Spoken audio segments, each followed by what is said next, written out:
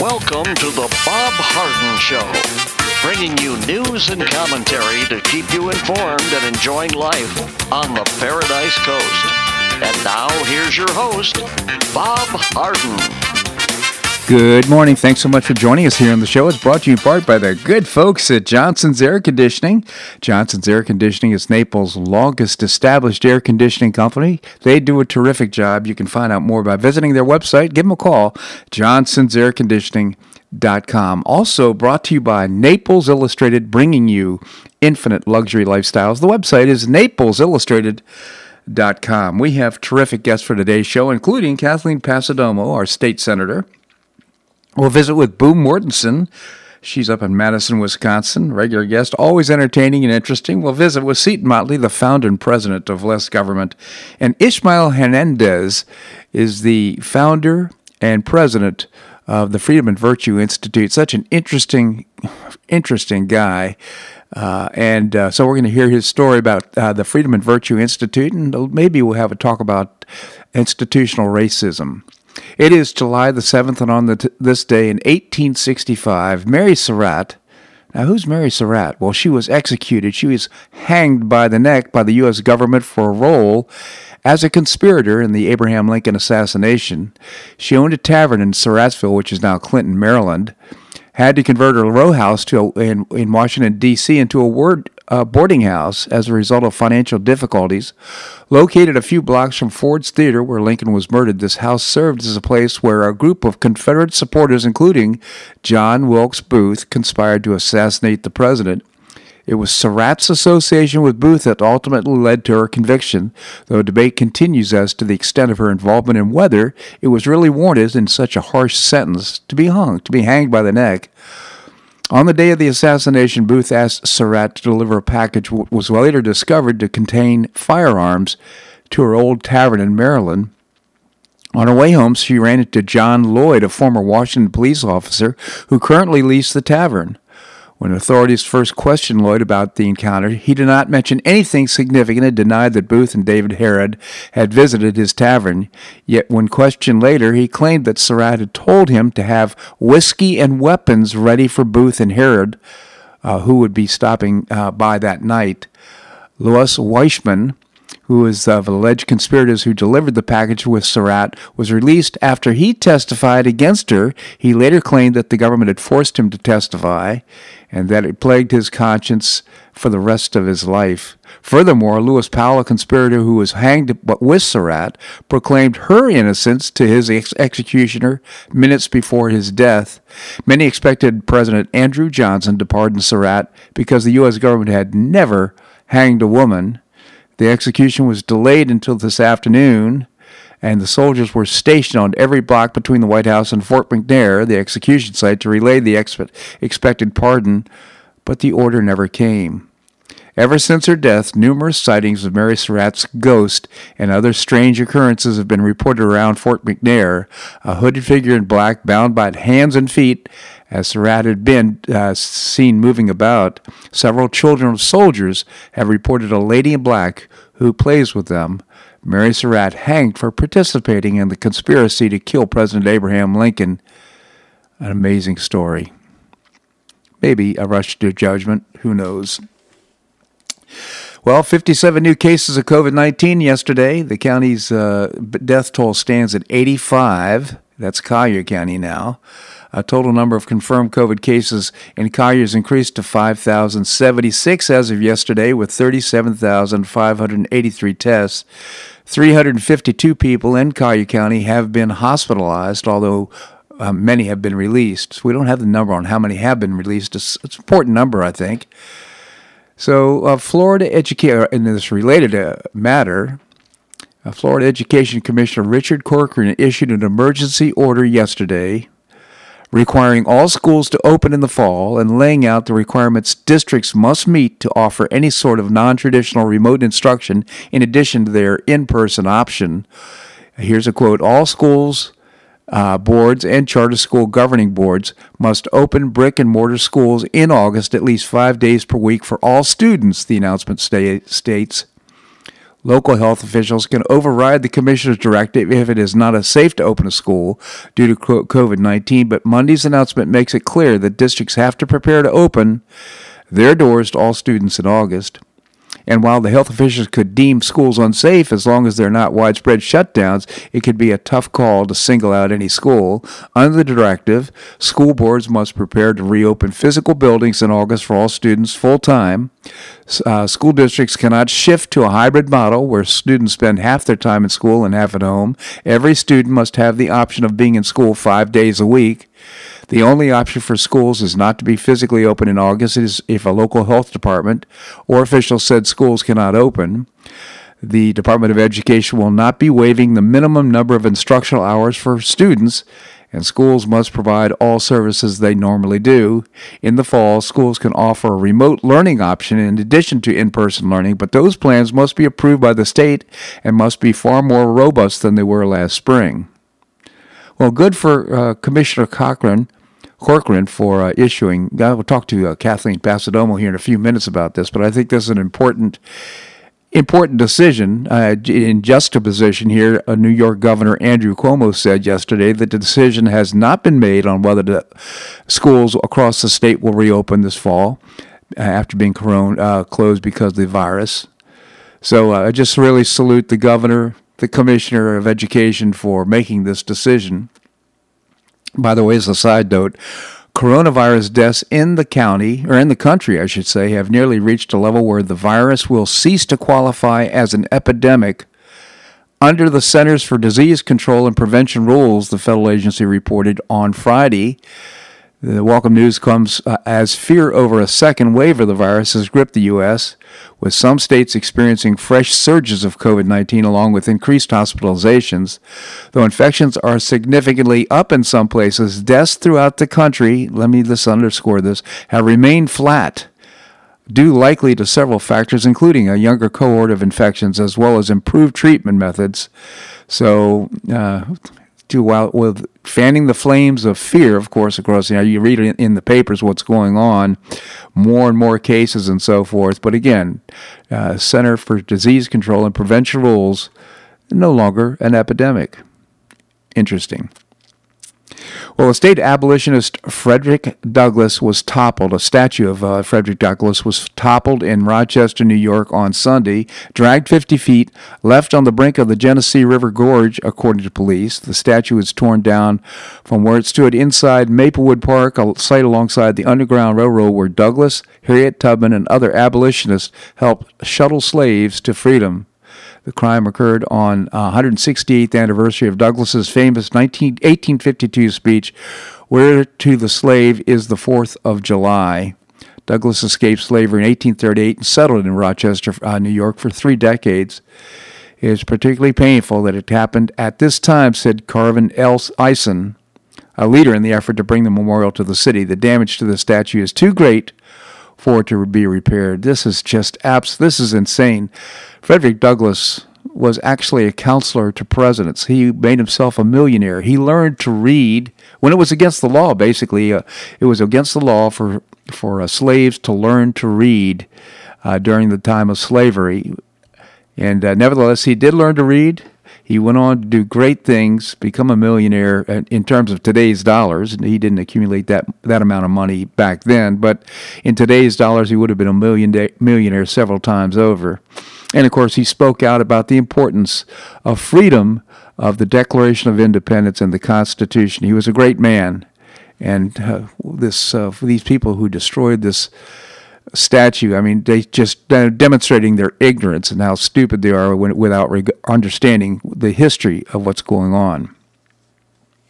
Well, the Supreme Court, as you may have heard this already, on Monday upheld state laws requiring that those chosen for the Electoral College to back the popular winner in their state presidential race, a rebuke of a group called the so-called faithless presidential electors in Washington and Colorado, who sued after they were sanctioned for voting contrary to the pledges they took before becoming electors.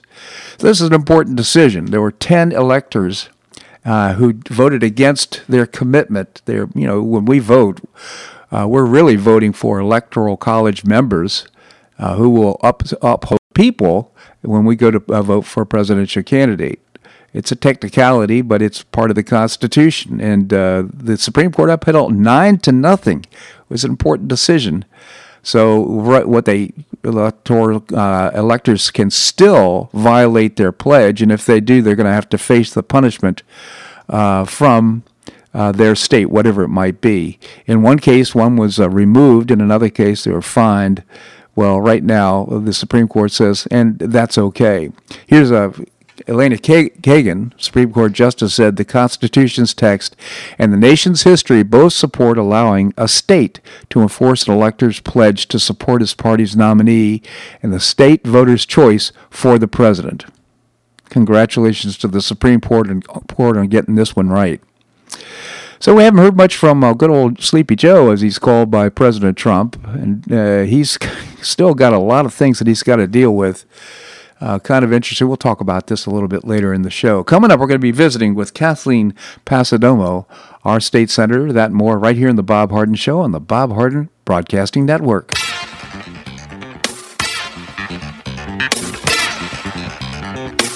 Stay tuned for more of the Bob Harden Show here on the Bob Harden Broadcasting Network.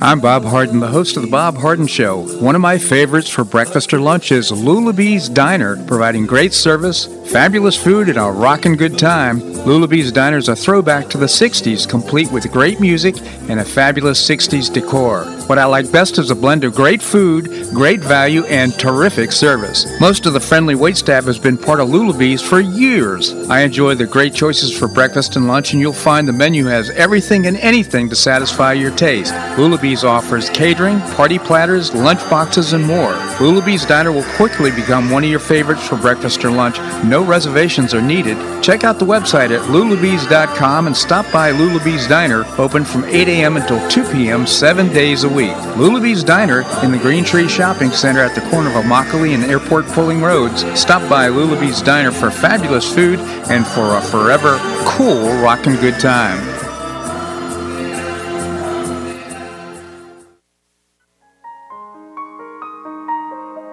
Gulf Shore Playhouse, devoted to creating professional New York-style theater at its very best and at affordable prices, presents a fabulous new season of productions beginning in November with a world premiere of a one-man show written by and starring the talented Associate Artistic Director of Gulf Shore Playhouse, Jeffrey Bender. Pinup Girls opens in January, singing a cavalcade of hits inspired by real letters from our troops overseas. Inspired by what they find funny, romantic, heartbreaking, and sexy, the ladies put on a show that celebrate the guys and gals who fight to defend our country. Bang Bang opens in March, written by legendary actor of Monty Python fame, John Cleese.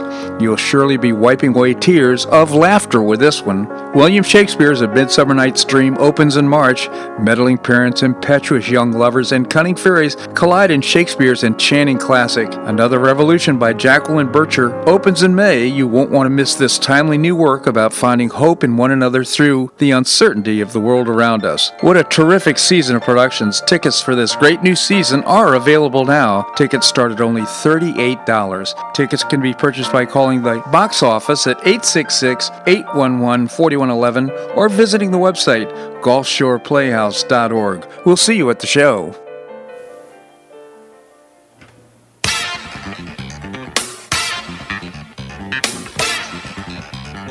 Welcome back to the Bob Harden Show. And now here's your host, Bob Harden. Thanks so much for joining us here on the show. It's brought to you in part by Gulf Shore Playhouse, bringing you professional New York-style theater at its very best, and season tickets are available now. You don't want to miss these productions. You can go to the website, gulfshoreplayhouse.org. Coming up, we're going to visit with Ismael Hernandez. He is the president and founder of the Freedom and Virtue Institute. A terrific story. I'm looking forward to talking with him. Right now, we have with us our state senators, Kathleen Passidomo. Kathleen, thank you so much for joining us. Good morning. Good morning, Kathleen. So, right now, your legislature is out of session, but Richard Corcoran, who's the Commissioner of Education, made a big decision yesterday. It's getting national attention, and I'm hearing it's controversial, that all schools will be open. They will offer 5 days a week for all students on full schedule, and any kind of remote learning is going to have to be approved by the commissioner. What are your thoughts, and are you getting any feedback on this? Well, yes, actually, I've gotten a number of emails already, and they're coming in about half and half. Many people are very concerned about the issue. Want it to be left up to the local school districts. Don't want to be dictated to, that kind of thing. On the other hand, the parents who need to get back to work or trying to work and are welcoming the opening. So the question is it safe? I think that's the bottom line. I also think that Commissioner Corcoran is in the best position to determine that, because the Governor DeSantis administration, one thing I can say about him is that he is all data driven, and so is Commissioner Corcoran. So they are looking at all the statistics, compiling all the evidence, all of the science, all of the data, and making these decisions. And I think in this case it makes sense.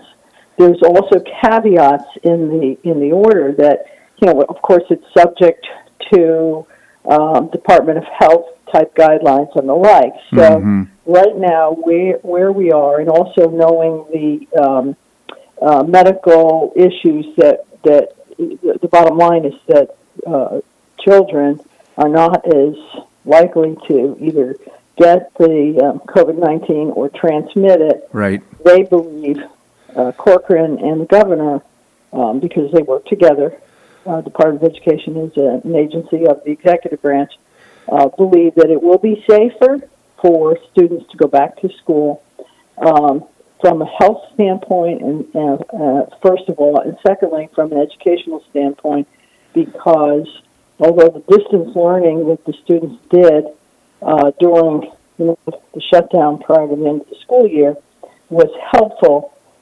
it didn't provide the kind of education that the majority of students needed. The other thing, though, is that if you have individual students who can make individual decisions, so parents can homeschool if they are concerned. So this is not like a draconian measure, as far as I can tell. Yeah, I agree with everything you just said. I think it's a great decision, and of course they can manage exceptions. As parents, they had the right to homeschool all the while. Anyhow, they can do that.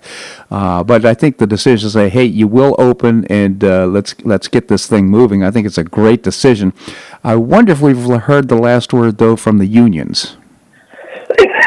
Well, that's a good question. Right now, they should be fairly happy because the governor did, keep in place the teachers' salary increases.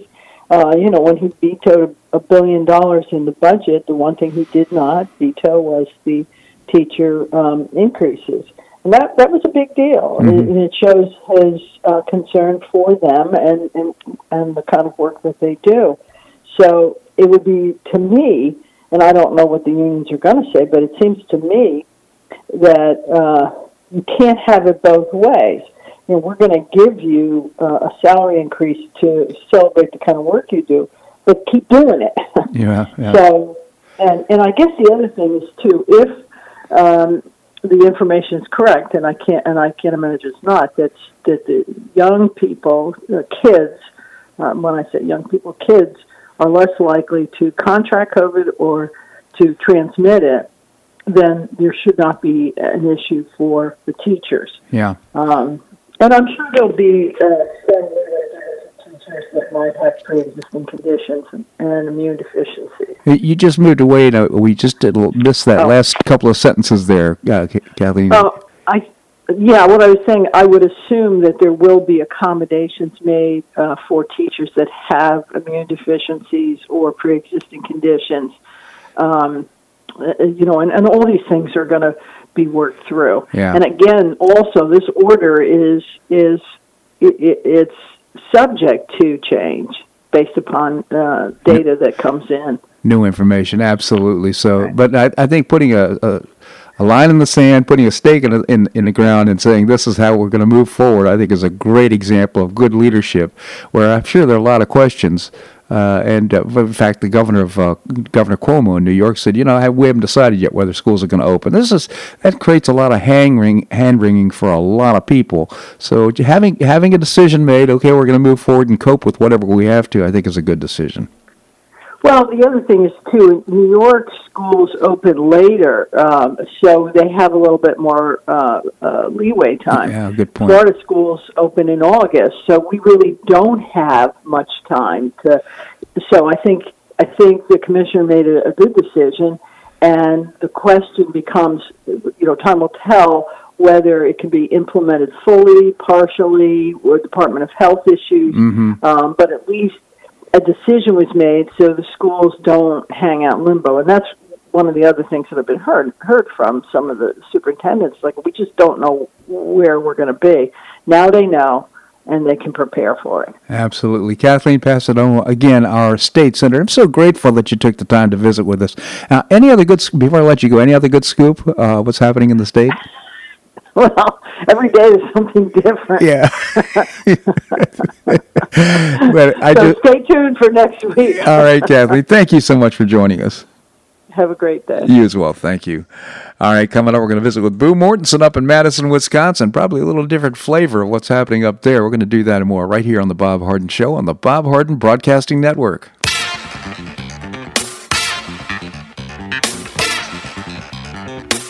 Stay tuned for more of The Bob Harden Show here on the Bob Harden Broadcasting Network.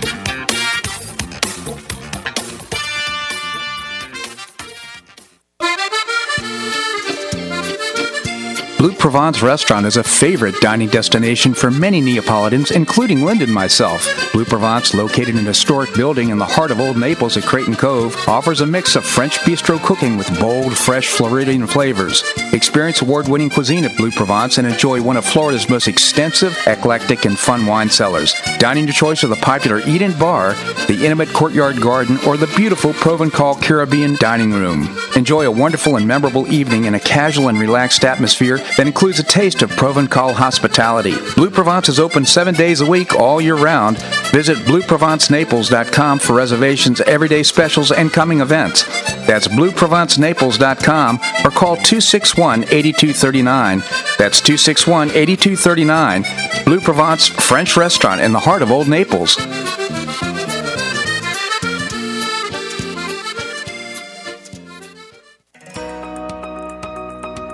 Do you have an extra auto you'd like to donate to charity? Maximize your tax deduction, support your favorite charity, and help a local child in need by calling Naples Auto Donation Center. Naples Auto Donation Center is a not-for-profit licensed car dealer. Just call NADC at 692-9840 and they'll take it from there. You get a properly documented tax deduction for whatever the vehicle actually sells for. Your designated beneficiary charity gets half the profit after fix-up costs, and the net revenue generated by NADC goes to Friends of Foster Children to provide tutoring and other enrichment activities for foster children the government doesn't provide. And NADC is also one of the few places in Collier County that sells inexpensive cars that actually run to folks who would otherwise not be able to afford one. It's a real win-win. Call Naples Auto Donation Center at 692-9840 or visit the website nadckids.com. You'll be glad you did.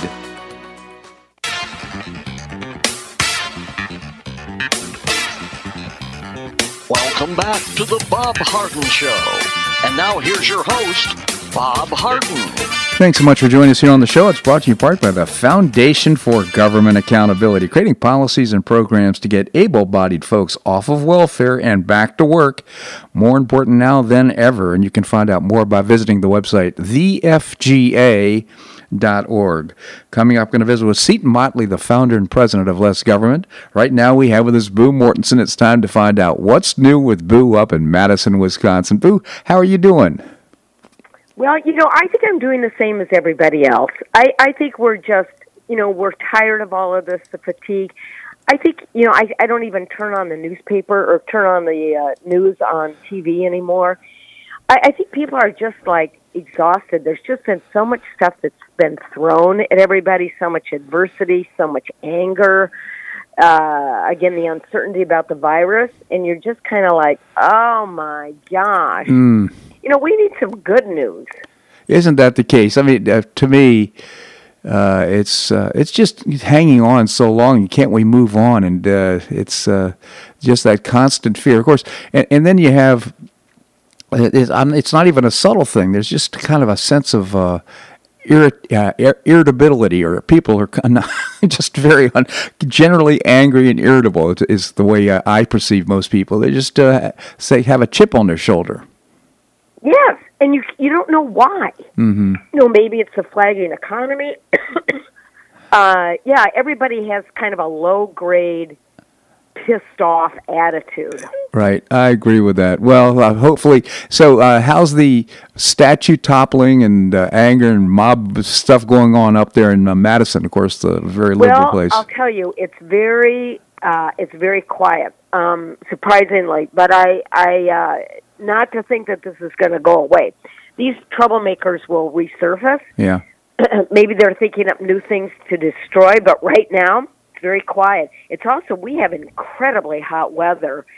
We've got Florida hot weather. Wow. Well, Wisconsin which is unusual. Yeah, typically it's just one of the most beautiful places in the world in the summertime. So low humidity, sparkling, just beautiful, beautiful weather. So it's kind of unusual. It's hot. All right, so I'm going to give you a test because I have come across, it's called the 9 Enneagram types. So I'm going to read off the different types, and you tell me what category you're in. All right. And they give you 3 descriptions. 2 are positive and 1 is negative. The perfectionist is conscientious, self-controlled, critical. The helper is generous, empathetic, controlling. The performer is goal-oriented, dynamic, calculating. The romantic, idealistic, creative, moody. The investigator, analytical, self-reliant, detached. The loyalist, dutiful, diligent, defensive. The enthusiast, playful, adaptive, impulsive. That would be me. The challenger, intense, self-assured, combative. And 9, the peacemaker, accepting, steady. Wow. So you're asking me to select one of those 9 categories. Well, so would you say the investigator? Self-reliant, detached? No, that would not be me, I don't think. I mean, as you read these off, you think, well, you have some of those qualities of each of those things, but if there's a predominant area, I would say it's either performer or, what did you say you are? Yeah, performer, goal-oriented, dynamic, calculating. Yeah, what did you say that you thought you were? I've forgotten that. Enthusiast, playful, adaptable, impulsive. Well, I see that in me as well. So I'm maybe a combination. Can you have a combination of the two? I think it's one or the other, but obviously some more.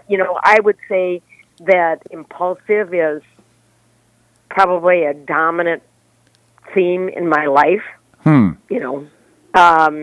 A lot of decisions I made have been impulsive decisions. So kind of a ready, most of them, ready, shoot, aim type of thing. Oh yeah. Someone says, "Let's go skydiving," and I'm like, "Count me in. Good to go." Yeah. So I'm probably a little bit more calculating and planful than that. I don't make a lot of impulsive decisions. But that's such interesting. And of course, do you see yourself in each of those categories? Oh, yeah, I think we have a little bit. We're all blends of things, and so I think you have to think about what are you, like somebody that's suited for a desk and like counts everything and is real diligent about, detail-oriented. That is not me. Me either. In fact, my mind actually jumps from one thing to the other constantly. I have so many different uncompleted tasks all the time because for whatever reason, I'm just always thinking about a number of things. And so I think one of the things I can do to improve my own performance is just stay on task and stay focused on what I'm trying to accomplish. It's hard, though, isn't it? It is for me. It really is. And I don't see it necessarily as a weakness. It's just a quality that I have, and it's because I'm very curious about a number of things. Well, or you have ADD. Yeah, that's the other thing. Well, that's probably the case. Anyhow. Yeah, we could talk about ADD. Okay, one of the other things that I'm going to jump from, speaking of which, what do you think about that Jeffrey Epstein's girlfriend that's been arrested, and the secrets that she has, and the people that are, I bet they're not sleeping well tonight. I got to tell you, I love this stuff. I mean, he was such a terrible, terrible person, evil, and that she facilitated a lot of it. Yeah.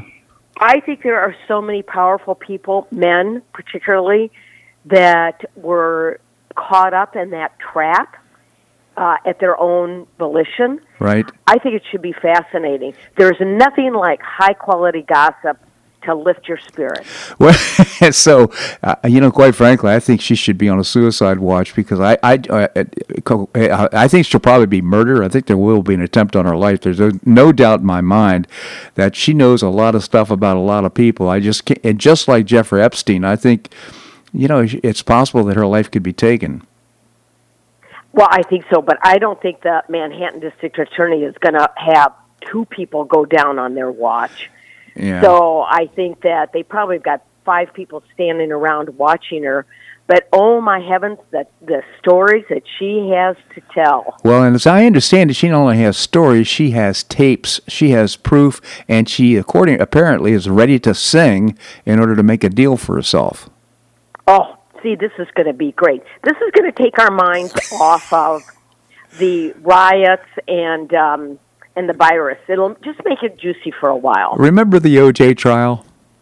Yeah. See, that was kind of the same thing, wasn't it? I'm not sure this will be as transparent as that. Of course, that was televised. I'm not sure this will be, but I think she'll probably be, rather than go on trial, I think she'll work out a plea deal of some sort, and it will involve a lot of people who will end up going to grand juries and getting indicted for different crimes. I'm quite certain.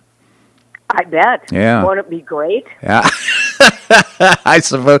Well, one thing for sure. These young people have been violated, and they do deserve justice. And so I think while it's interesting and all the gossip and all this type of thing, the other thing is these young people who have been violated, their lives changed as a result of these sick people. It's just unbelievable.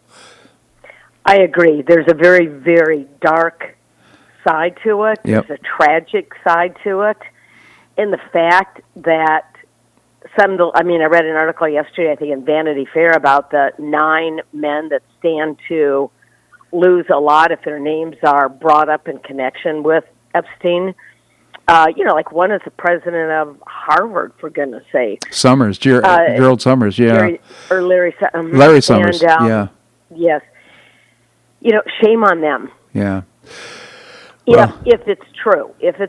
But it's very salacious. It's just really going to be interesting. Well, the other thing that interests me, too, is that Biden is hiding in the basement. And, in the meantime, there's just a lot of stuff going on around him. There's apparently up to 8 women now who have said, well, he actually violated me at one point when I was working for him. This whole thing going on in the Ukraine with if you don't fire this guy, his son. If you don't fire this guy in 5 hours, I think it was. You're not going to get your $1 billion loan. I think it was. So there's a lot of stuff just hanging around, and you know what? The press is not focusing on it. It's all so corrupt, and I'm not sure he can survive this entire process. Never mind get up on the stage and debate President Trump. I can't imagine how that's ever going to happen. I can't either.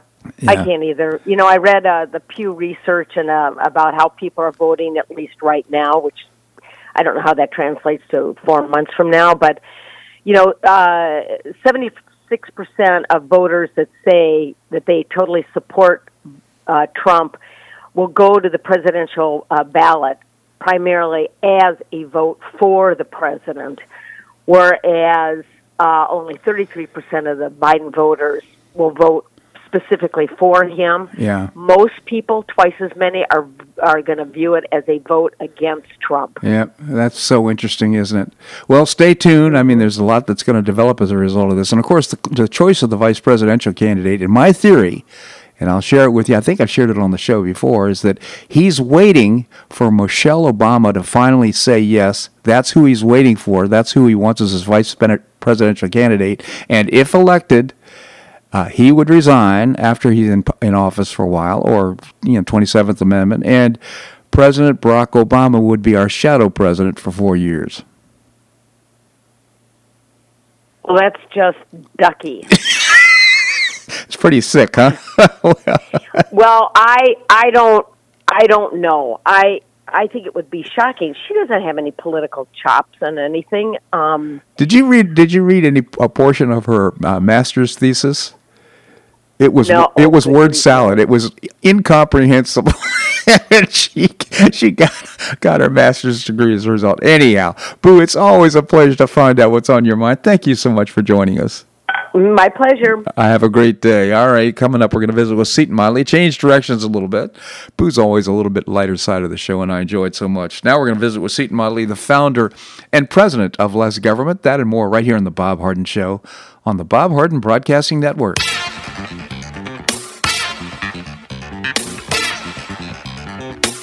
Stay tuned for more of The Bob Harden Show here on the Bob Harden Broadcasting Network.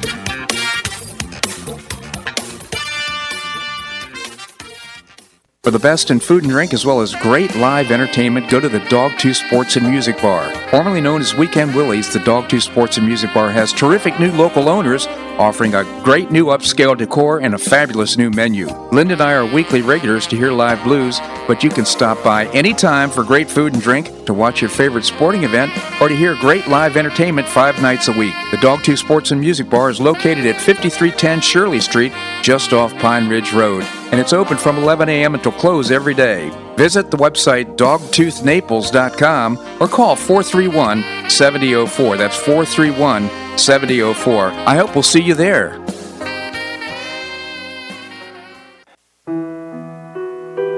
Did you know St. Matthew's House operates the only emergency homeless shelters in Collier County? St. Matthew's House provided more than 500,000 hot meals to those in need last year, and since 2010, 527 men and women have graduated from the St. Matthew's House Justin's Place Addiction Recovery Program. For over 30 years, St. Matthew's House has provided innovative solutions to fight homelessness, hunger, substance abuse, and poverty in Southwest Florida. And you can help St. Matthew's House in this life-transforming work by patronizing the St. Matthew's House thrift stores, Cafe M25, car wash and detailing center, and award-winning catering operations. For more information, visit stmatthewshouse.org. That's stmatthewshouse.org. St. Matthew's House is a 501c3 not-for-profit organization and does not solicit government funding.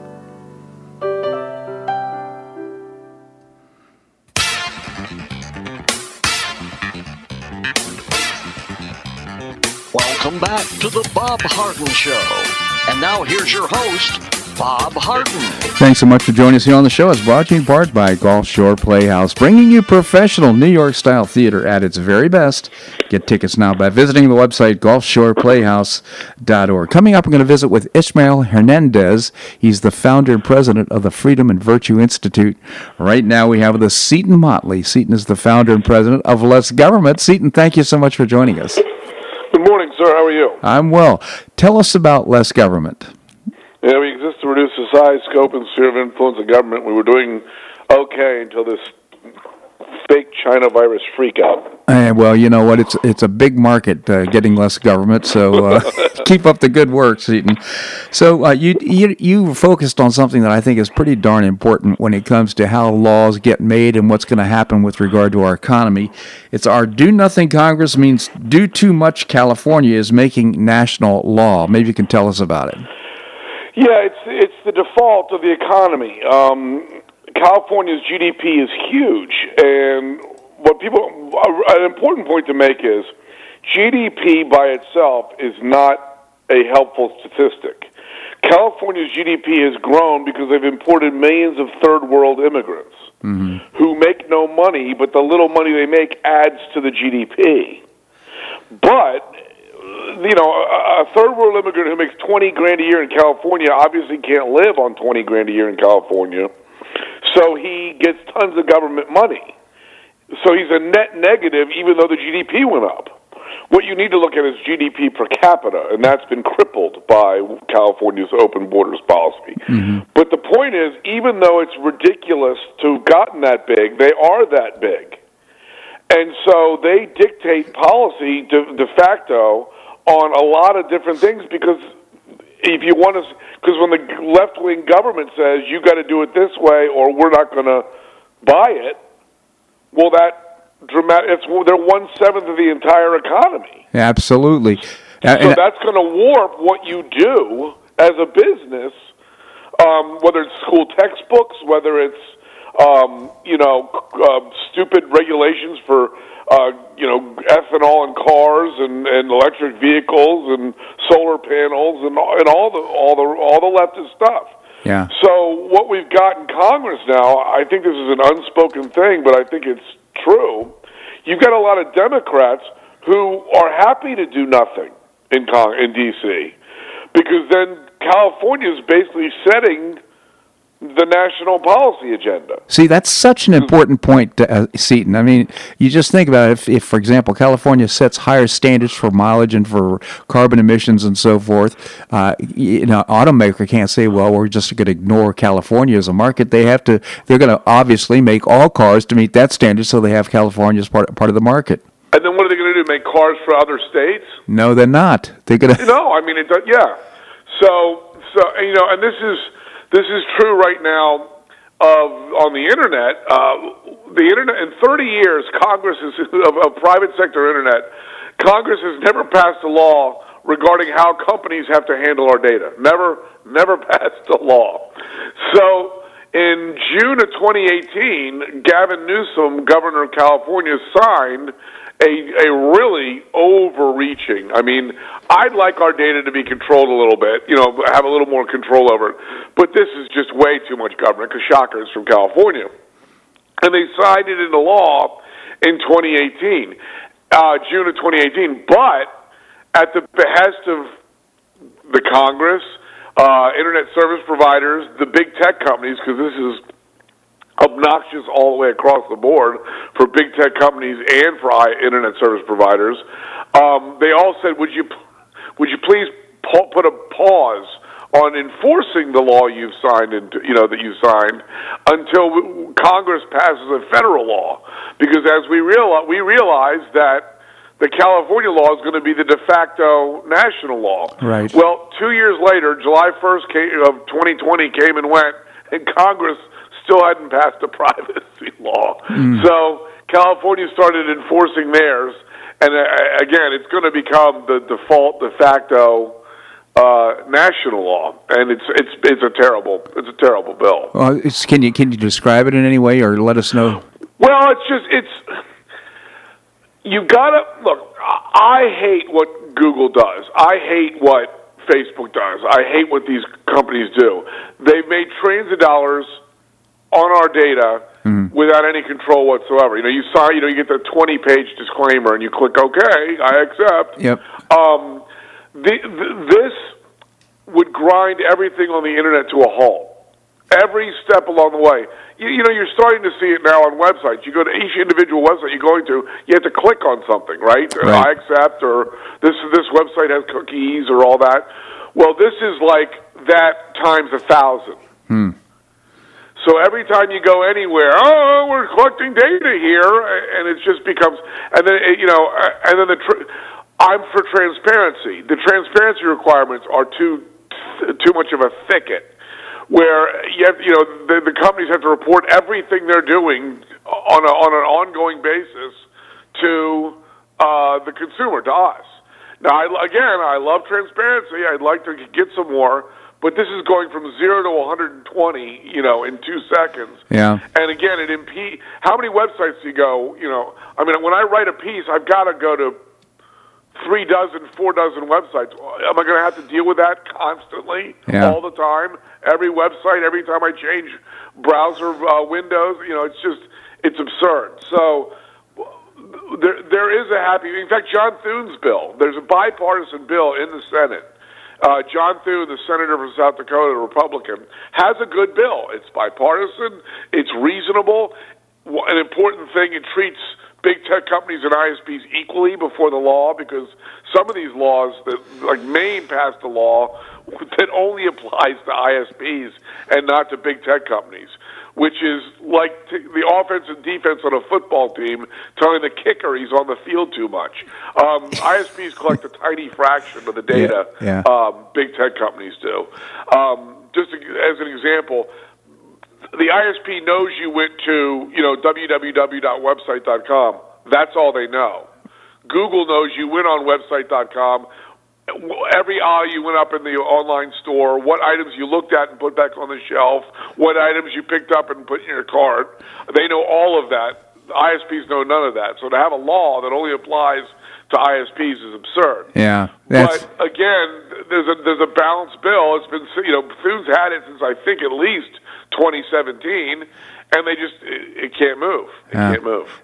Everything's in stalemate right now. Seton Motley, again, the founder and president of Less Government. And by the way, one of the things I really like about your columns is that you put a lot of links in there about relating information. I think that is really helpful. You can visit. It also made Media Matters go away. They can't criticize me for quoting the entire World Wide Web. Okay. LessGovernment.org is the website. You can also visit Less Government on Facebook. Seton, always appreciate your commentary. Thanks so much for joining us.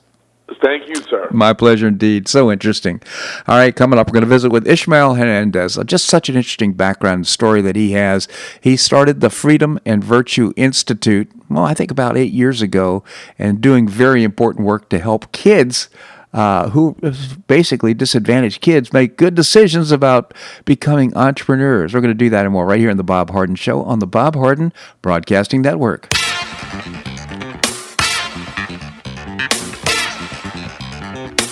Stay tuned for more of The Bob Harden Show here on the Bob Harden Broadcasting Network.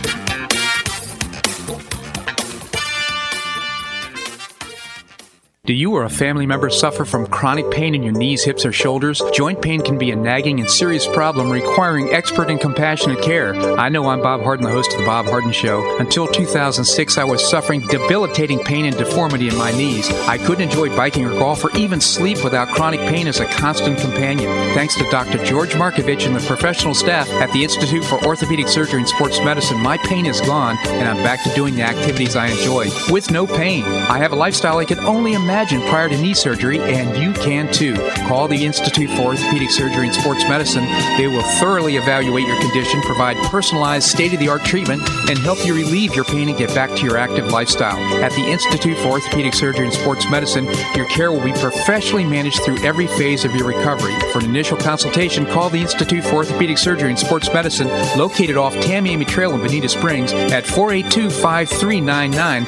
That's 482-5399.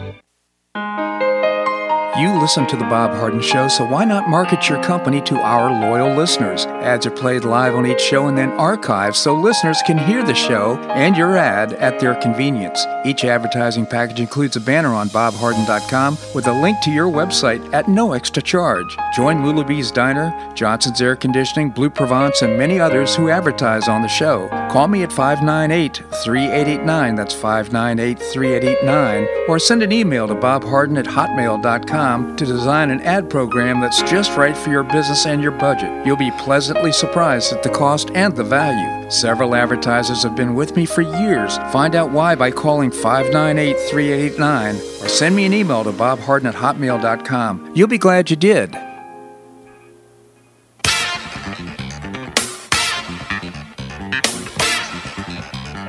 Welcome back to the Bob Harden Show. And now here's your host, Bob Harden. Thanks so much for joining us here on the show. It's brought to you in part by the Foundation for Government Accountability. Terrific organization. I proudly serve on their board, creating policies and programs to get able-bodied folks off of welfare and back to work. It is a moral imperative, and you can find out more by visiting the website, thefga.org. freedominstitute.org. We have with us, as I mentioned before the break, Ishmael Hernandez. He is the founder and president of the Freedom and Virtue Institute. Ishmael, thank you so much for joining us. It's always a pleasure to be with you, Bob. Thank you, Ishmael. I must say that you're one of the people that I admire most here on the Paradise Coast for the great things that you're doing. Tell us about the Freedom and Virtue Institute.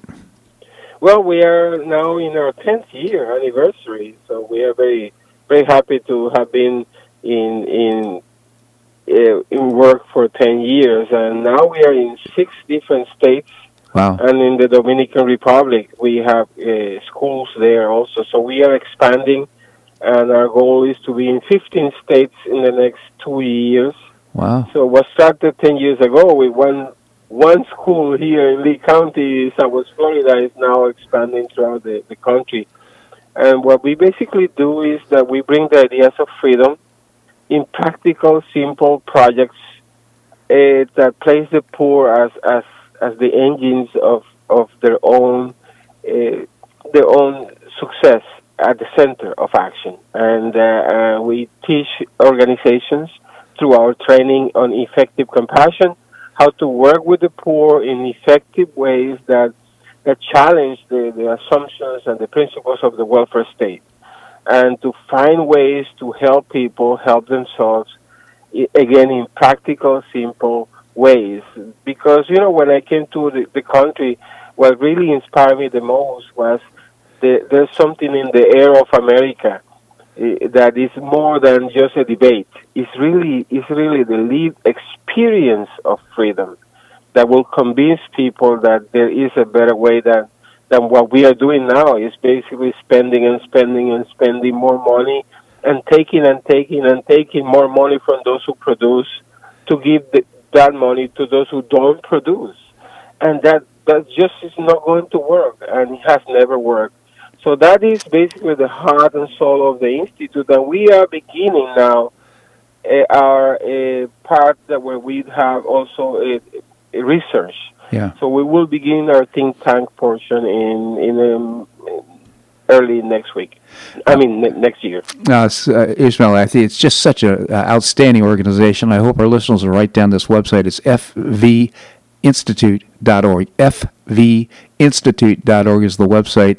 And Ishmael, yesterday I listened to your podcast on institutional racism. It was so outstanding. You just really so informative, and so I just appreciate so much you sharing some of your personal story on that as well. So I just wanted to remind our listeners too that you can find out more. I think I got it on your website, if I'm not mistaken. Yes, and people can go and look for Freedom and Virtue, the podcast, in wherever you get your podcast, and you will be able to subscribe to the podcast. We started the podcast about a month and a half ago because we wanted to communicate with people during this crisis of COVID, where sometimes it's more difficult to communicate with people, and face-to-face encounters were very, very difficult. And the podcast also came out of my own conviction as an ex-communist that we need to stop this trend in America of making palatable and mainstream ideas that are radically contrary to the essence of what it means to be an American. Yeah. And so we discuss issues like institutional racism, the one that you heard. Yes. Ishmael, it's just really fascinating and fabulous. Would you take another moment to focus on the work of the Institute? How old are the kids that are involved in your programs? We started with the 5th graders, and we go all the way to high school, all the way to 12th grade. And we have schools throughout Lee County, about 17 schools. We are hoping to get in the Naples area. And we are in Milwaukee, in Missouri, we are in New York, we are in Philadelphia. In Milwaukee, we have several Christian schools where the kids sell products through what we call Young Entrepreneurs Fairs. They learn how to become entrepreneurs. They pitch their products to people, and the money goes into their bank account, and that money is utilized to buy their school supplies, their uniforms, or whatever other purpose that they choose to use the money. We want to create this connection between reward and accomplishment that helps people to be free and to love freedom. Because when people taste freedom, they don't want dependency, even if there is benefit in dependency. And that is a lesson that is so simple, but we are losing that lesson. Yeah. Now we have the entitlement lesson that is destroying the character of the nation. Yeah, no question, Ishmael. And of course, can we take a couple minutes to talk about your story, because it's so inspiring. You grew up in Puerto Rico as the son of the head of the Communist Party in Puerto Rico, and you learned to hate the Leviathan, the United States of America. Nevertheless, came here, and I think went to the University of Southern Mississippi, if I'm not mistaken, and Yes. and started your education. Tell us what happened. Well, as you say, I was born into a communist household. It's not one of those cafe latte iPhone communists in America. Yeah. We were real communists, and I was on my way, believe it or not, to Nicaragua, to Sandinista Nicaragua as a Jesuit to study philosophy, and that never happened. 7 Jesuits were murdered in El Salvador in 1987. I left the seminary and ended at the University of Southern Mississippi, of all places. And that's when I began to realize that there was something different than what my father had taught us for 30 years, that ideologies are like a prism through which we look at reality, and you and I can be looking at different things or see different things when we look at the same things. Yeah. Because we filter that through a different prism. And I had the opportunity to experience what freedom is, the value of the individual person, unique and unrepeatable, made in the image and likeness of God, that we have the capacity of self-realization, that every person is an engine of wealth creation, not a mouth to be fed and a problem to be solved. And that is what I learned in America. I rejected socialism. And as I reject socialism, I see some of you Americans embracing it. And I decided that there's something wrong here. We need to challenge this narrative. And that's what we have been doing now for 10 years. It must be very disappointing for you, having made the decision on the journey. I'm sure, did the light bulb go on one day and say, aha, my belief in communists has been wrong all along, or was it a slow process? It was a small process, but there were certain highlights.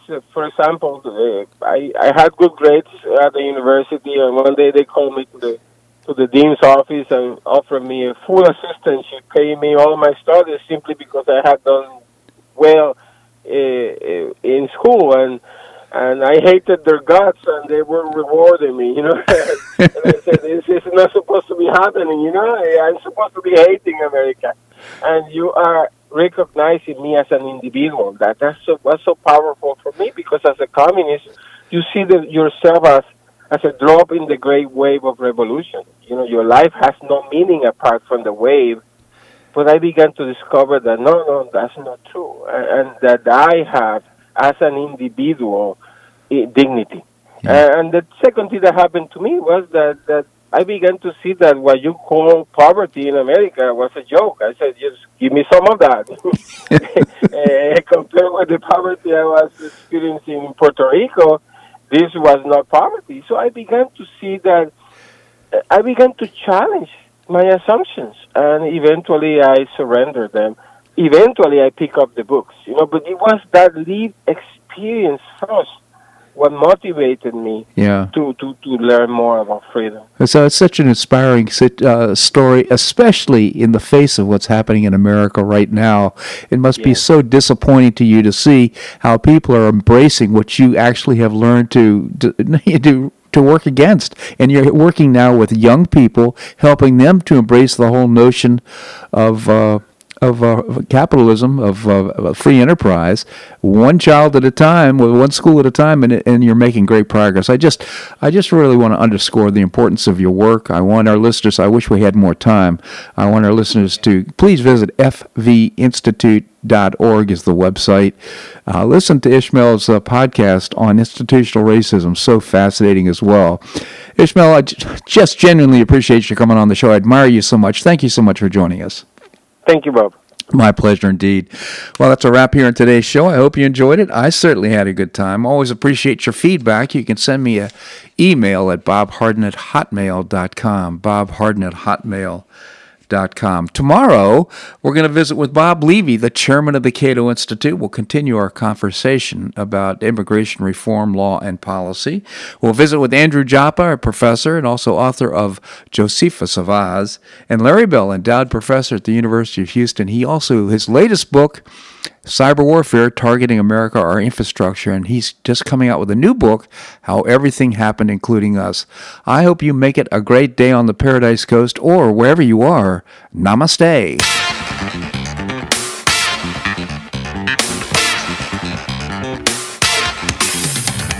Thanks so much for listening to The Bob Harden Show on the Bob Harden Broadcasting Network. For more information and audio files of previous shows, visit www.bobharden.com.